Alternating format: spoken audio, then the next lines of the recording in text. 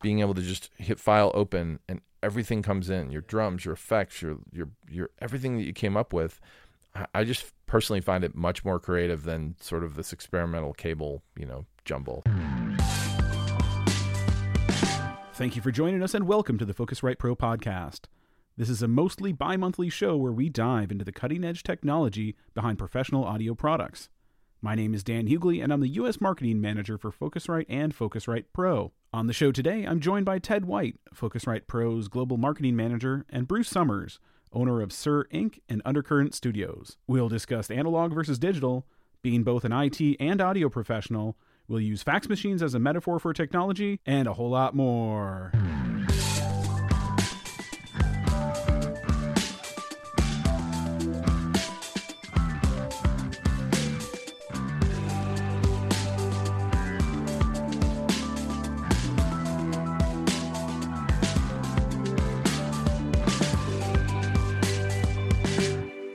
Welcome, Bruce. Hey, how you doing? Doing great. Well, thank you for having us into your studio here today. We really like a lot of what you have going on here, from your stand-up desk. Do you like the view? You like the view? I do. I admired the view on the way in. It's usually all blocked off, when I'm working. But I open it up and pretend like I work in this. But yeah, it is a great view for those of you who obviously aren't here. We're looking out over Woodland Hills, in California, which is a great place to be. So, Bruce, how did your career start out, and what brought you into sound originally? I started out by what most people have done. I've been in a band since I was a kid. I saw a band play, and I said I got to do that, and started playing drums when I was really young. Decided that audio recording music was really important to me, so I used to record on a cassette back in the day, and then 2 cassette recorders, and into a mixer like a lot of people did, and bounce tracks, and just got a real thrill out of hearing, what I just did. And so that creative part became something really important to me that I wanted to pursue more and more. And that led me to engineering. And when I went to college at Ohio University, I got into their audio program, their communications program. They had a little 8-track studio.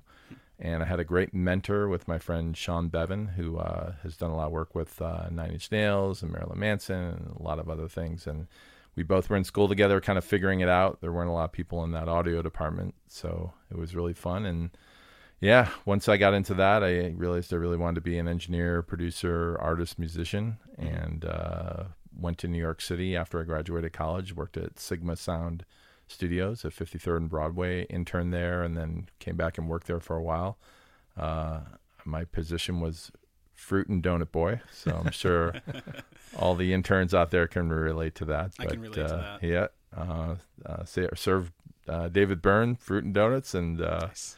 But I didn't feel I was really progressing to where I wanted to be. I'd go home at night, and I just got an SPX 90, which was the big effects unit back in the Yamaha, incredible, late 80s, and just a lot of records. Yeah, it was right? It was incredible. It was my one piece of outboard gear, and it just did everything, and it was amazing to me. So that was kind of my journey in school and graduating and having my first position. You said you had a multi-track back then. Were you like cassette 4-track? Were you rocking one of those like I was? Yeah, we all kind of went down all us audio geeks kind of went down the same. Not that you're an audio geek, the but Tascam, the Porta 1. Porta 1. I think the Fostex was like Fostex, right? Was X15 like or something. Yeah. And I used to love to read about all of it too. Like Musician Magazine was like I was a huge fan, and just looking back on it, it's funny because there's so many similar people, but it felt kind of like we were. The only one, like I had a little group of people, and Sean and myself, but for us, it was, it was our whole world. That stuff was amazing. Were you an analog or digital guy when you first started out? I think everyone was, at least at my age, everyone was analog starting out to a certain degree, well, right? You look very young, which I didn't want to date you there, so I wanted to kind of feel that out a little bit. Yeah, I definitely started analog. I remember when I was at Sigma Sound, they had some power surge or something like that. They had 2 SSLs and an Eve, and I just remember coming in one morning and all the modules were out on the SSL. Everything was 56 input channels. So today that would be not as big, but it was huge, and every single capacitor, every single one had blown, and we had to go and module and solder and all this stuff. And I just remember that, and I remember aligning the tape, on the Studers and the 24s, A24s, and it's so fatiguing. And so it was funny. My background of being a maintenance person when it came to analog gear, and then never having it quite be as consistent, having engineers come and do recalls, and then the recall wasn't totally right. On an SSL, you used to, align and do it manually and turn a knob until the lights lit up. So I used to do recalls, and I was like, this is awful. Like I just it didn't appeal to me. So I know it's really a hot thing right now with analog and vinyl, but I read a book right around the same time by Nicholas Negroponte called Being Digital. And it described the fax machine, which is the worst thing that ever happened to technology ever, which is basically you have an analog idea, you write it down, somebody then types it, makes it digital, on a computer, then you put it into a machine which scans it and turns the digital back into analog. Then it goes through an analog phone line on the other end, then converts it back to digital. And it was this whole thing that laid it out, kind of why it was so crazy as opposed to just being digital and staying digital. And it really resonated with me. So for me, when you say analog and digital, I just wanted to mix. And then when I walked away and came back, it sounded the same. And then when I went to my car, it sounded the way it sounded, just how it did before. And that was it. I didn't care about warm, cold, hot, breath, air, whatever it was. I liked what I was listening to in front of my two speakers. I wasn't looking for a surprise, so to speak. So I didn't want it to be inconsistent. So when digital came out, and I was the first in line, I bought an ADAT, still have it, and then another one and another one. I thought it was the greatest thing since sliced bread. I think it was 91 or 92, something like that. Yeah, the ADAT. ADAT was in the 90s, definitely the 90s. Yeah. And then Everybody the Tascam. had, Yeah. I mean, that was the... I had D88s. Yeah. Because I could lock them to picture. Exactly. And that's how I got into using those instead. It was incredible. I mean, I just thought, people were still coming in, and my wife would use the word poo-pooing or coming in and saying, oh, you don't have analog, you don't have a 2-inch tape or whatever. And I just remember in college, like I wanted to record a song, and they had a 16-track 1-inch, and I just remember, holy crap, I got to get $200 together to go record one song for 15 minutes at 15 IPS, you know, and I'd be like, this is crazy. Like, so when digital came out and I could really, just record over and over again and just really learn how to do it, not from a school or whatever, but actually just doing it at that point. And that to me was the greatest thing in the world with anything digital when it came to that. I could really learn to do it because there wasn't this high price of it, of acceptance and getting into it. Well, that's why it took off. Yeah, a lot more people to do that. Yeah. But there was a lot of, I would say even until like 5 or 6 years ago, there was still a lot of like, oh, you're recording digital, huh? Just recording what I think is the best quality sound I could possibly get you. That was always my thought. But the input gear, is a different story. There's no question about it. I think that's again changing now, and certainly with the gear that we're all looking around right now, the red gear. Yeah. Anyways, we can get into that. Yeah, we'll get into that. Not even just the red gear, though. Once we get into that, it's a lot of the gear. There's a lot of great gear available right now. No question. Yeah, we're in a very new time, which is great for all of us. I can't imagine the perspective of someone though coming in just to today having all these tools. Like, it's so amazing and I think it's great. I think it's wonderful to come in and just have everything at your fingertips, because at the end of the day, it's all about the art and trying to get it happening. And so the process is important, I'm sure. I don't want to say anything that I did. I have no regrets about the path or anything like that, but there was a lot of frustration. And for me, it's always been about, I just want to get the idea down and get the goosebumps going, and all the plugging in stuff and all the other stuff around it. I do it. I've always been the guy to do it, but that's not why I like to do it. Right. I like the end result. Well, I think we try to make tools now that, speak to that make it as easy as possible for, it's at the risk of sounding like a commercial, but that's our goal, is to make even the audio over IP stuff. It's got to be easy. It's got to be almost plug and play, or nobody will want to use it. No question. That's just the way it is. It's funny when I think about doing the studio in Nashville, and we were pulling out all this old audio cable and all these mic inputs and all these trying to figure out the signal flow for it. And now that we're in Ethernet and we know we can have the preamp right next to the microphone and we don't need miles of cabling, and for me, again, being digital, it really simplifies designing this studio, a big studio, having a lot of input channels all in different rooms, but not having to throw all this, cable all over the place, Yeah. this analog cable all over the place. And it frees you up a little bit, even as a system integrator to a certain degree. I think about that and I'm like, wow, I could just route that preamp here and I can have that for this person here. And I can control my levels remote, all these things that I think someone coming into it today would probably take for granted. But Yeah, they take for granted. They just assume it's been that way for a while. right. Right. Which we know it wasn't. Yeah. So, No. hey, our suffering, is their benefit. There we go. Do you think it's a benefit for you to be a networking professional and also an audio engineer to easily make that leap over to audio over IP? I do. I think I never understood the connection between a creative and computers because it always seemed like right brain, left brain, so to speak. And I remember reading this article. It was a Steve Jobs thing. It was probably 15 years ago, maybe 20 years ago, but it was about Apple hiring creative people. And I'm like, why is a computer company, a tech company, hiring creative people? But I see it even in my own company. So many people that are artists, there's something to do with that creativity and that right brain, and also that ability to really relate to the technology and the networking and the gear. There's something there, and obviously we know tons of people that do not have that, right? Yeah. But there's some kind of link there that I haven't really fully worked out yet. But I used to be a little bit, I'm a network guy and I'm a computer guy, but then am I really an artist? Is that valid? And all these arty people, but I feel very, very comfortable in it today. I think there's something, definitely some kind of symbiotic relationship there that makes me feel good about it. So like I'm in the right place when it comes to that stuff. For me personally, when I first learned of audio over IP, it was a little confusing for me.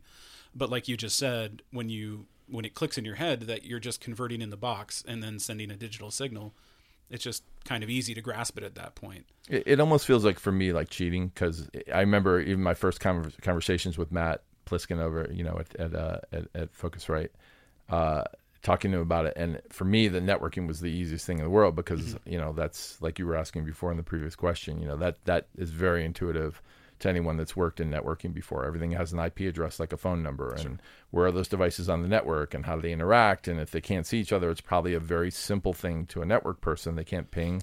There's probably no network connectivity, something like that, if any of that makes any sense. But, I think the way that it's that's gone that direction is nothing short of brilliant, and I'm so glad that it's gone that way, especially for bigger studios and things like It's that. helped them out a lot. Incredible. Like you were talking about less wiring, less cable. We forget too about all the problems we used to have with grounding, right? With oh my God, and the more buzzes, analog cable right? and buzzes noise you had flying around a studio. Yeah. And there's just not that much of it anymore. That's Yeah, that's, to or me, that's, or none. Yeah. yeah, or none. Yeah. Yeah, to me that's the big thing. Some people wax philosophically about the old days, Yeah. like I was talking to some young kids yesterday and they're listening to the 60s music, and Yeah. it's funny, that nostalgia thing, but I'm always, when it comes to vinyl, like I don't get vinyl. I Right. get people love it. I know it's religious. We sell a lot of vinyl. My band does, Kidney Thieves, and but I just don't get it. Like if I want to make it sound scratchy and warm, I'll put a little plug in, or I'll Right. record it out a window and throw a mic on it or whatever I got to do. But I always found that a little strange, but I get it. People like that it's a surprise and it's Yeah. organic and whatever it is. So Yeah, one of the things about vinyl that a lot of people don't get is it's not an analog recording. It was recorded into Pro Tools most likely, right. and it wasn't tape. So I mean, there's so much to that. That's probably another podcast. But Yeah. I have very strong opinions on that. But I can hold them for now. I think we could probably agree that you can hear the difference between an all analog vinyl and a current. I just remember as a drummer, buying Led Zeppelin 2 and playing it over and over and over and over again obsessively, like most musicians, being obsessive compulsive like I was, and wearing it out and having to go buy another Yeah. copy. And I was so pissed. I'm like, why is this wearing out? Like, Yeah. and I remember CDs came out. I'm like, it's the greatest thing. Sean Bevan and I bought, CD players literally the same week. He turned me on to this Magnavox CD player, and we were both like, this is the greatest thing in the world. Like, oh my God, and Peter Gabriel security, right? And Right. it's just like mind boggling. And so I never left that. Like, to me, that was the things that mark a really big impression on me. So then someone telling me, yeah, analog's great. When you hit a drumstick, it skips. It's great. I'm like, that's not for me. Yeah, sorry.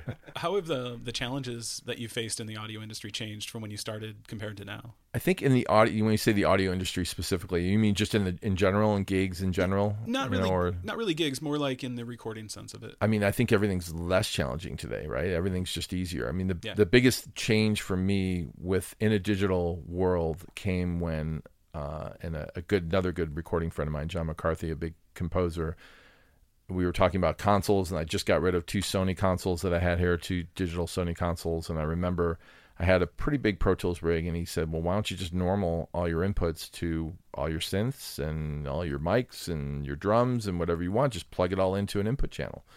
And then I, made this, because this is 20 years ago, but I made this, revelation. Oh my God. And then I just go into Pro Tools and select which input I want to use. Right. And I don't have to go unplug anything and plug something else in. And it says input 1, but it's really this one here. And, I remember, these nightmare chains of using samplers and having to bring up the sampler individually and then have that for the song and then hook that into MIDI and then have the MIDI, and then have that sample at the right time and then change to another song. I mean, just opening up and working on 2 projects was such a big deal back in the day, to set up all your synths and all the right presets and all the right patches and everything. So to me, again, that took me away from being able to record the idea that I would have in my head. Yeah, so being able to just hit file open and everything comes in, your drums, your effects, your everything that you came up with. I just personally find it much more creative than sort of this experimental cable, jumble. So I never liked that. Then SysX, throwing out SysX commands to all the synths. I used to have 20 synths in this room and, stacked up, and everything would hopefully go right. And it never really quite sounded the same. You know, that was always the comment. Like, something's just a little off. All right, I'll just deal with it.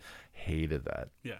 But everything's consistent now. Really, really consistent. And again, just focused on getting the song or the idea. Yeah, it gets the creativity going right away. I think so. Yeah, I don't think there's anything beneficial. I know they always say it's a long journey from beginning to end and you should enjoy the journey. Didn't love the journey that much, Did it, like everyone else, but I wasn't that guy. That might be the artist in you that doesn't want to do the engineering, but then you're also a great engineer. So to me, I love the engineering. Like, the engineering is the song, like the creating of the music. I thank God read a couple articles when I was coming up, and now podcasts, right?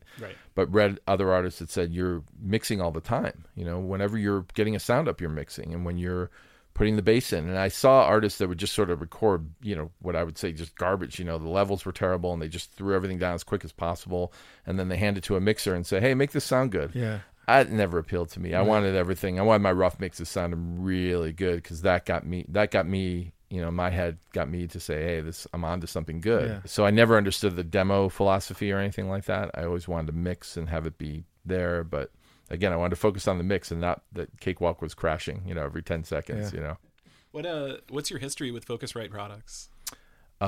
Pretty recent, actually. I've obviously been around the industry for a while. I remember AES going with Zeev actually about 4 or 5 years ago. And looking at what you guys were doing over audio over IP, didn't really understand it. Yeah. Didn't see the application necessarily, but the red devices were really pretty. Yeah. And Zeev got me into it probably 4 years ago. And once I really understood how it worked and got my hands on some stuff, which was really important as well, seeing the big difference between just a USB device versus a networking device, no going back, and I love that you guys are where you're at right now. It's wonderful. So yeah, I feel like we're in a good place and in a good time right now. You are. There was a lot of the protocols there was a lot of juggling going around. You guys bet on Dante, which I thought was brilliant, and it's almost like RedNet and Dante now. The branding of that has been wonderful. And, we're very close with Audinate. Yeah, and have worked with them. Yeah, it's for huge. many years. Yeah. No, but having a good relationship with Audinate has helped us design better products, We're so close to them, we can, bounce ideas back and forth, and our engineering teams can work together, and it's been a good relationship.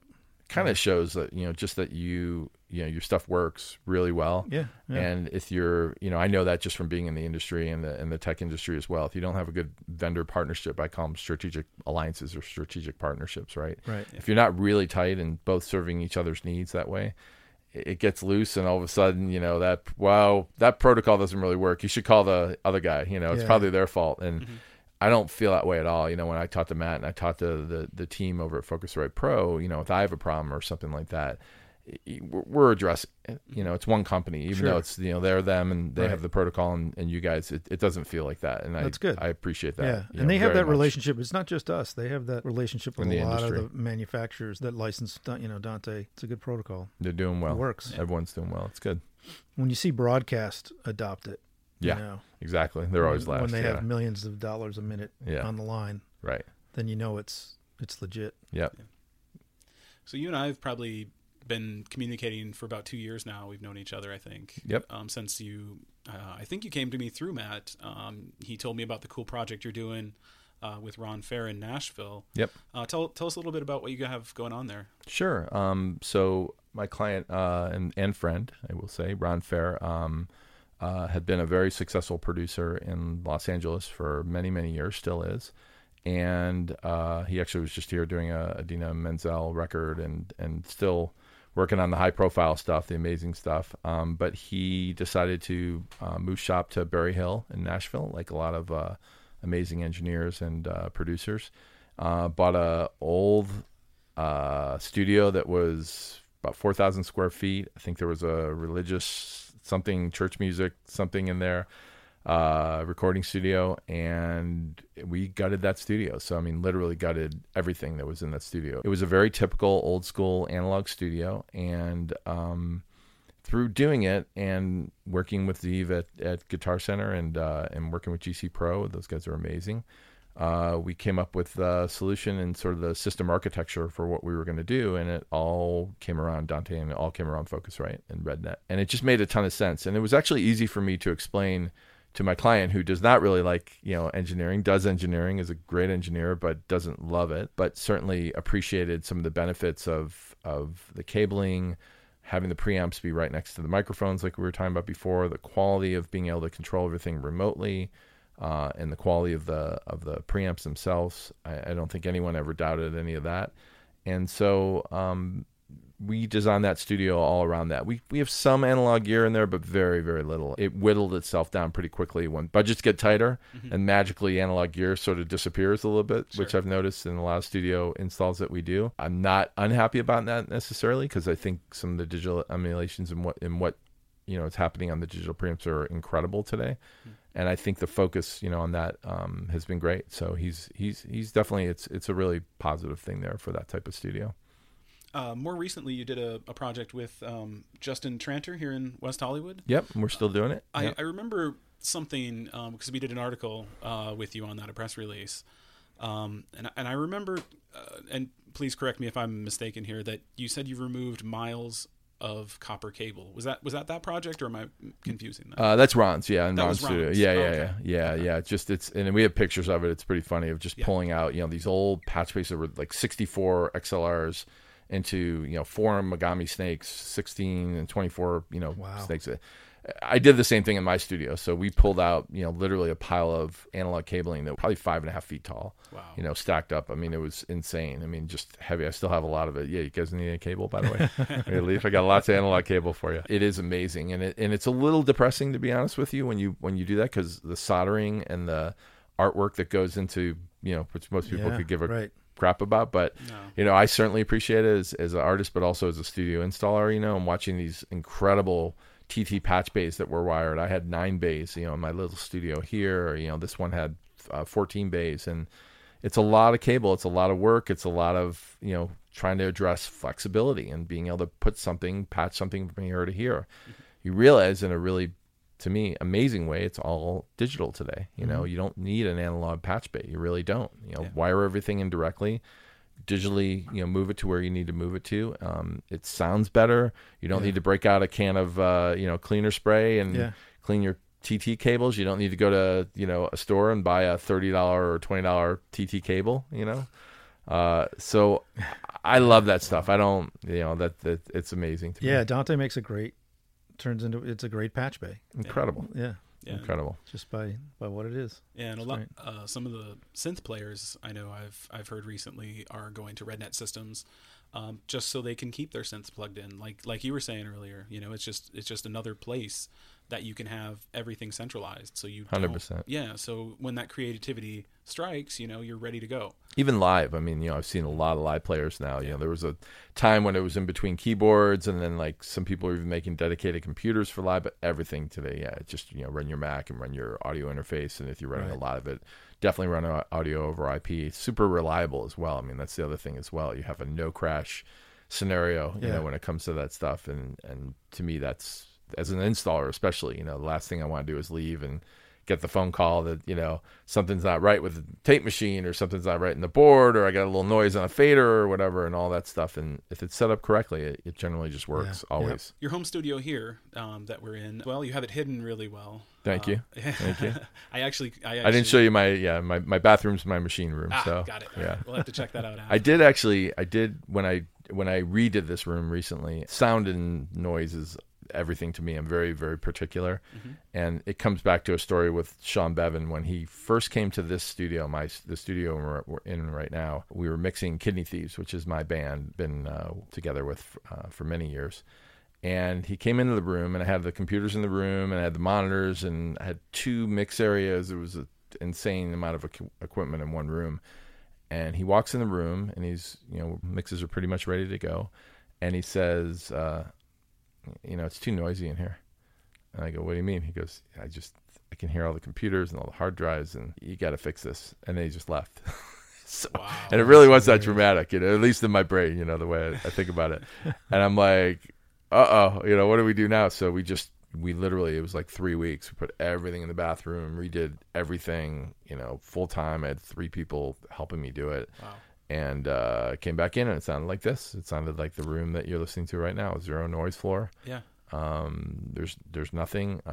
We tuned it down pretty flat to 30 hertz, and worked with some great people that helped me, figure out the acoustics, and learn a lot about that myself back in the day. And that's carried over into every studio we do. So when I went to go do the recent one last year, the recent redo of the studio with the Focusrite gear, I was like, well, I bet everything's really quiet today, and it should be fine. I'll put everything in the room. Wouldn't it be great just to have the computer right there, and I can, fix it and deal with it. I don't need a separate room.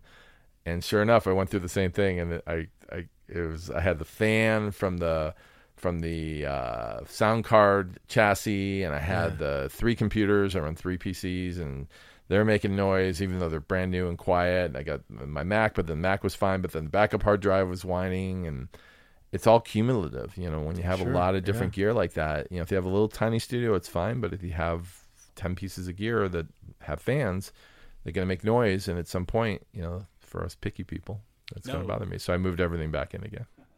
So let's talk more about, I guess, audio over IP. And as you've designed systems over the last few years, and different rooms and setups for different people, I'm assuming audio over IP has become more and more the backbone of the new installs. Besides RedNet, besides Focusrite, I mean, are there any other audio over IP products, I guess, that you use, that you think about, or sure, any cool stuff that you like? Or I think the analog, the AudioNet. I make sure I'm pronouncing it right. This stuff here. Sorry. Oh, Audinate. Yeah. Audinate. Yeah. I knew I was pronouncing it. Yeah, incorrectly. they have their own. Oh yeah. AVIO. That's when you buy the box and you don't know how it's pronounced, but you just go with it for years. But pretty incredible just to be able to plug in anything to anywhere and be on the little network. Small, they make the little dongles. Jumpers. Yeah, the dongles. Yeah. So basically, it's an analog dongle that converts to or digital. That's an AES one right there. Yeah. So when I look at a piece of gear today and I'm gonna do an install, I always look for the connectivity, and I personally, again, really prefer digital connectivity on something, because I'm not looking to color the sound. Doesn't mean that that's a bad thing, but you just got to be aware of how that's going to work, and it doesn't always work. So that's a perfect example of, I had a Helix, a Line 6 Helix unit that I was installing, and normally I would just plug in the analog like I think 90% of the people do. But I looked, and it obviously has AES for digital outputs, XLR outputs, and I saw the Audinate product. It works incredible. And my mentality, when I go into a studio or I do a job, is to try to say, how do I get everything on the network, so to speak? How do I get things connected? And for me, the flexibility of being able to have things in that world and not have multiple worlds, multiple MIDI, multiple analog audio, really sort of focus on Dante and having it be in RedNet is a really, really big deal. So a device like that, very, very simple, inexpensive, obviously, gets me into my Focusrite world, Yeah. and then everything's controlled there. That's one example. That was the kind of what we were hoping to get to, is that you're thinking audio over IP, Always. inputs, outputs, everywhere. It just makes it easier. The truth is that it makes it easier for me to explain to a client, how this routing is going to work, because setting it up and figuring out and what we call system architecting it and making it, putting it together. I'm not expecting anyone right off the bat to take a studio with whatever 100 inputs and figure out how to route all that and make that work.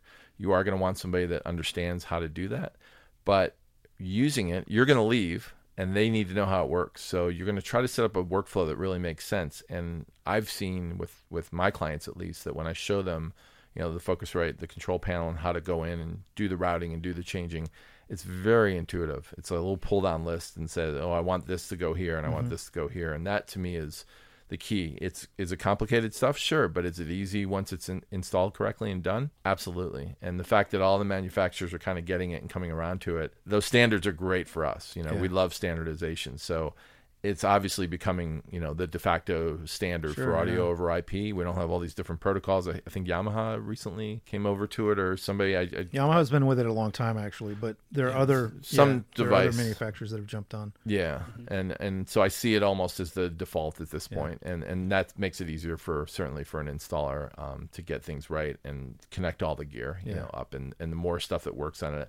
It would be interesting to see if it comes into synths and other things at some point. You'd think it's definitely a possibility. Yeah, you'd think. Yeah. But and pedals and guitar pedals and things like that. All that stuff. So theoretically, how cool would a pedal board be if it was all Dante? Yeah, you're on the network, man. Yeah. Move your pedals around, right? Yeah. Move your order around and put, easily all presets. That stuff. Yeah. I think we're right at the cusp of it, right? We're really right at the beginning, even though it feels like it's been around for a while. The fact that it's kind of sorting itself out almost as a standard, just like MIDI. I'm old enough to remember when MIDI was like the new thing, right? And once it sorted itself out, that was the whole 80s connectivity was all based around MIDI. And I feel that way with audio over IP. Like it's really, and specifically Dante and RedNet, for me, for my purposes, for sure. So to me, it sounds like you discovered audio over IP, and Dante at least about 4 years ago is what you were saying. So you've kind of been more of a recent adopter of the technology. Is that recent? How long has Dante been around? Oh, I don't know the exact dates, but I know when I first started with Focusrite, it was 2012 when we released RedNet. So we had been developing it a couple years before that. And it was really new. I mean, honestly, like people like me, like I definitely read about it and saw it, but the truth is that audio people move pretty slow, especially with its big projects like that, right? Yeah. We're all conservative when it comes to it, and there was a lot of learning curves on it, and there was a lot of hurt in the early days for sure. So but it's reached this maturity now that I think is no doubt it's mainstream at this point. So how do you keep yourself on the cutting edge of audio technology? I read everything. I just gravitate towards, right now it's mostly blogs, a lot of blogs. I still subscribe to every magazine. I was actually reading Pro Sound and News the other day, and I saw an article that said Summers, and I'm like, oh, there's another guy with my name. And then it was the article that we did, a little self-serving there. I was like, hey, that's me. But I read everything. I love, there's 5 blogs I read probably every morning, all kinds of technology things. I like to know. There's a natural curiosity to to people that do this, that they want to know. And I've seen people that definitely positively do not want to know, but I like to be in the know. So. And you mentioned earlier some podcasts that you listen to. What audio podcasts do you listen to? I like the Pro Tools experts for sure. I think they do an amazing job. What about podcasts in general? Do you have any favorites that stand out? I know I don't listen to any audio podcasts, but I have a few favorites. So I don't know. Are you like that as well? Yeah, and this is probably the business side of me to a certain degree. I really like how I built this. I've listened to it, probably since its inception, and being an entrepreneur and myself in the audio world and the technology world. I find that very inspiring and very interesting. It's also produced immaculately. So I would tell anyone that wants a podcast, because I get a lot of questions. I was originally a radio TV guy in college and was locked in a studio, but studied a ton of radio TV, and I take for granted some of the things that they do, but it's absolutely brilliant. All their mics are perfect. Their music cues are incredible. The writing's amazing. Guy Raz is a great, really interesting narrator. So if I was doing a podcast, I would, and I've told this to multiple people that, that do podcasts, I would study that podcast and from the production level, the timing of it, the way they do things. Cause I'm always shocked when I get podcasts from friends or other things and how unbelievably awful they are. And I'm like, there's some basic things that you need to do that will really make it more appealable to humans, if you care about that kind of thing. So I've learned a lot about podcasting just from listening to other ones, and absolutely, I've become quite passionate about the market in general and people that do podcasts. It's great. We appreciate you talking to us today, Bruce, and inviting us into your studio. Is there anything that we missed? We'd love to hear about any projects that you're working on or anything that you'd like to promote or talk about. Sure. So my passion is always my band with my singer, Free Dominguez, called Kidney Thieves. Yeah. KidneyThieves.com. And we're always doing a little bit of something here or there. We had a big push. We did a big Kickstarter campaign a few years ago that went really well. So it's always a important project to, I think, both of us to a certain degree. We've always focused on trying to create music that was interesting. So technology, for me, from my perspective, always played a really big part of Kidney Thieves. All the bleeding edge, cutting edge stuff that I've ever gotten into was really because of the band. I wanted to create original sounds. I wanted to have, my samples be unique. I wanted to record in weird ways. A lot of that inspiration was from Sean Bevan, from Nine Inch Nails, from these bands that I followed for a long time. I've worked with Trent when we were really young, a long, long time ago. But it's always been, he's been someone that's been incredibly inspirational to me from that creative point of view, something I could really relate to. So, check it out. We'll probably have some other tracks coming in, and we're always writing, always working, but never in a hurry to release anything. So what was the .com again? KidneyThieves.com. KidneyThieves. Yeah, it's fun. It's amazing to me that the industry's really changed. We thought we were kind of done. Sometimes we think it's like, maybe it's the end, and we did a Kickstarter campaign and raised a bunch of money, and fans that are probably similar to our age or in the same group, and maybe some new fans obviously discovering it's really important to them, and we went out and did it. Free's an incredible driving force in making it happen, and it's still something that's really, really fun to do, very inspiring, to see new stuff and buy a new piece of gear and come up with it and go, oh, that sounds weird. I did the other day. I'm always toying with writing a pop song or doing pop music, but I always end up with something weird. Like it's just for whatever reason, whatever happens, I was listening to pop music and something Maroon 5 or something like that, and Halsey, and I immediately got into 5. I'm writing something 10/4, 5/4, some weird drum thing, funny. And it was like totally wrong, and I'm like, all right, this will probably work. So it's just I'm driven to that. So I don't know. It's important. That's funny you say pop. Did you see you mentioned Trent and Nine Inch Nails a little bit. Did you see the Black Mirror episode with Miley Cyrus? Oh, I didn't. Have you heard about this? Yeah, I did. It was pretty great when they changed all of Trent's songs into pop songs. Yeah. It was an interesting show. Yeah. And I love that he put his stamp of approval on that. Of course, and man. then sold T-shirts. He's a big pop guy, man. He's always been a big pop guy. So even back in the day, the project we worked on was a little thing in I think it was 88 or 89 in the studio. We both worked in the same studio, me, Sean, and Trent. Oh, that's cool. Oh, wow. And it was incredible for me. I just didn't have a clue, but I was just graduating, or I think I just graduated, and it was like the first year out, and we worked on this band. I think there's a bad video of the song that we worked on as well together with the band, but it was an amazing experience. Trent was the guy that had Sound Tools, so he had the first version of Pro Tools. Yeah. I think his grandparents helped him fund it or something like that. So we'd come in and we'd watch the digital waveforms and the editing, and Sean and I would look at each other like, this is the coolest thing we've ever seen. Immediately gravitated to it. That was just, again, back to the digital thing, but very, very much a huge inspiration, to us, when it came to that stuff. The first emulator and Emacs and, everything sampling wise, was incredible. So we loved all that stuff. He actually ended up playing keyboards on Sean Bevan and myself had a band called Odd Man Out, and Trent played all the keys, and in return Sean did all the mixing for the demos for Pretty Hate Machine. So that's a true story. Oh, that's great. And I remember, and the funny thing is, I remember listening to the keyboard parts for the first time on these songs that Sean and I wrote, And I'm like, yeah, I'm not so sure. And I listened to him back, recently or now or whatever. And I'm like, a genius of Trent, but I just, you don't know, sometimes, it took me a second, but we left everything in and it was all, great for our stuff. So you're a drummer. How much now do you not play your kit? It's a great question, man. Yeah. Are you a drummer? No, but I always wonder that because it's easy for me to sit down and write a song as not being a drummer and play around with playing with different types of percussion and samples and cutting things up and doing all that. I always wondered if it's easy for a drummer to do that, or do they still want to just, It's always been, for me, it's always been both. When we did the last record, the last Kidney Thieves record, I brought up the drum kit and I set it up right where we're all sitting right now. So right in the middle of the studio was a drum kit, pretty big drum kit, and then Free had a little vocal booth right there. And it's the first time we ever did everything all in the same room. But we wanted to kind of do that. It was important for her to have the intimacy. I used to throw her in the closet back there. Nobody liked that. She didn't like that at all. So she was here. We set up the drum kit live here. It was important for me from a creative point of view to be able to just go sit on the drums, even if I was going to go tap a beat in or do something. Sure. I like to sometimes work it out by actually just playing. So it's a luxury, but if I can do it and it's set up, it makes me feel good as an artist to be able to create on the drums that way. Mm-hmm. So a lot of the times the way my brain works, I'll tap beats out and just start because it's easy.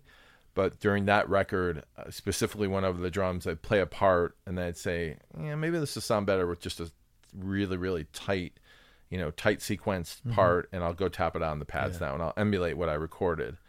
And then sometimes I'll just record it and then chop it up and chop it in the samples. And then sometimes I just leave it alone and play it live, right. So it really depends. But I always thought that was I remember Peter Gabriel, and I remember even with Phil and Genesis and all that stuff, and the drum machine playing along, Talking Heads, drum machine playing along with the drums.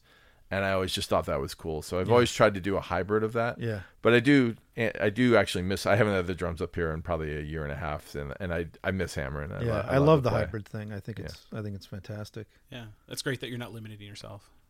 Yeah, I never, just being a purist has never been my sort of MO at all. I like to experiment. It's my opinion that that's how you extend a career, is you don't limit yourself. You don't say I'm an analog guy or I'm a digital guy. You just do what sounds best to you. No, it's what we were first talking about is listening to what is coming through those speakers and just whatever you want to create. I have a turntable somewhere over there. There's a turntable there.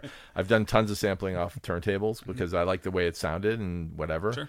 But again, going through the two speakers, I just want to hear. I want that to be what everyone hears. That's, as an artist, that's important to me. I don't want them to hear it in a terrible way or something like that, but however they want to hear it, it's fine, I guess. Tell us a little bit more about your company, Sir Inc. Sir Inc. It stands for Strategic Information Resources. We are a managed service provider. We call it a MSP. So we basically handle everything from security for clients to network servers, cloud storage, cloud everything. It's a super buzzword, but basically, we look at someone's IT and we handle everything, what they need to do. That also comes over to the audio world when we set up studios for people as well. But the interesting thing is some of the studios that we set up, they also need security. Everything they do, they send all their files digitally. Everyone's interconnected today. And for us just to kind of set up a studio with a default setup and not have any kind of firewall or any kind of really great wireless or Wi-Fi 6 or anything installed in their studio, it was a really limited thing back in the day. So being a network professional and being trained in that, having a team of staffers in that, we do Macs, we do PCs, we do big server installs, but we really focus on networking and security. And that's where the Dante thing, the carryover with the Focusrite Red and Dante thing really cuts over. We're networking specialists, which whenever you hear networking, security, all the same thing. So we make sure that we set up our clients so that they have a good sense of security, that someone's not going to come in and take their work product or or their work or whatever they're going to do. Yeah, it's very important now. Yeah, I think it's interesting. I think a lot of people in the audio world don't really care about it too much. Like if a song gets released, big deal, it's out there. Yeah. Madonna had her issue recently, probably 2 or 3 years ago, where her whole record got out early and whatever. I almost don't think people really care anymore. But the funny thing about it is, if you have a mix that's not very good that gets out, or or you're in the really preliminary stages, artists really want to feel secure. I work with singers all the time, and they want to feel confident that, hey, this is intimate. I'm going to take a chance here and try something. you don't want it going either out of tune or just sounding terrible, or, you know, because it would get out on the internet, and we've all seen that, you know, when the backdoor tapes, you know, come out with someone singing and they didn't know they were being recorded or whatever it is, and they sound terrible. I mean, it can really ruin somebody's career or whatever. So we still take that really serious. No matter what we do, studios that we do, we make sure that we secure them always. It's really boring, but it's really important. So it is now. And IP is important. My favorite quote is from one of my clients. I mean, if they don't own it 100%, you know what I mean? If somebody else for sure, they're in trouble. Then they're in trouble. Yeah. I had a client come up to me, and they were in a situation that I thought was pretty vulnerable, and I wanted to sell them some firewalls and some extra gear and some backup and whatever. And I said, you know, there's so much. Don't you read the news every day? There's like threats, and people are logging in, and it's a random thing. You got kids in the, you know, and Russia hacking in, and China, and, you know, and there's so many threats. And if you got shut down, your whole business would be done. You know, you got all these people here, and everyone's working away. Aren't you nervous about this stuff? And he goes, I'm not nervous at all. And I go, why aren't you nervous? And he goes, because I got you. I go, all right. That's it. That's a great quote right there. Yeah. So you're trusted by your clients. Yeah. And that's what's most important, I think. Yeah. You know, it was, I saw he was sleeping very well. I was not sleeping that well at the time, but he was sleeping very well. So well, you were losing sleep for him, it sounds like. Exactly. Well, Bruce Summers, Sir Inc., Undercurrent Studios, Kidney Thieves. We appreciate you being on the Focusrite Pro podcast today. It was a pleasure. Thank you. Hopefully we'll come back and visit you again soon. Awesome. Thanks, guys. Thanks, Bruce. Thank you for joining us for this episode of the Focusrite Pro podcast. This podcast is produced and hosted by me, Dan Hughley, for Focusrite. Music is by Simon Poulton. Be sure to subscribe to this podcast on Apple, Google, Spotify, or wherever you listen to your podcasts.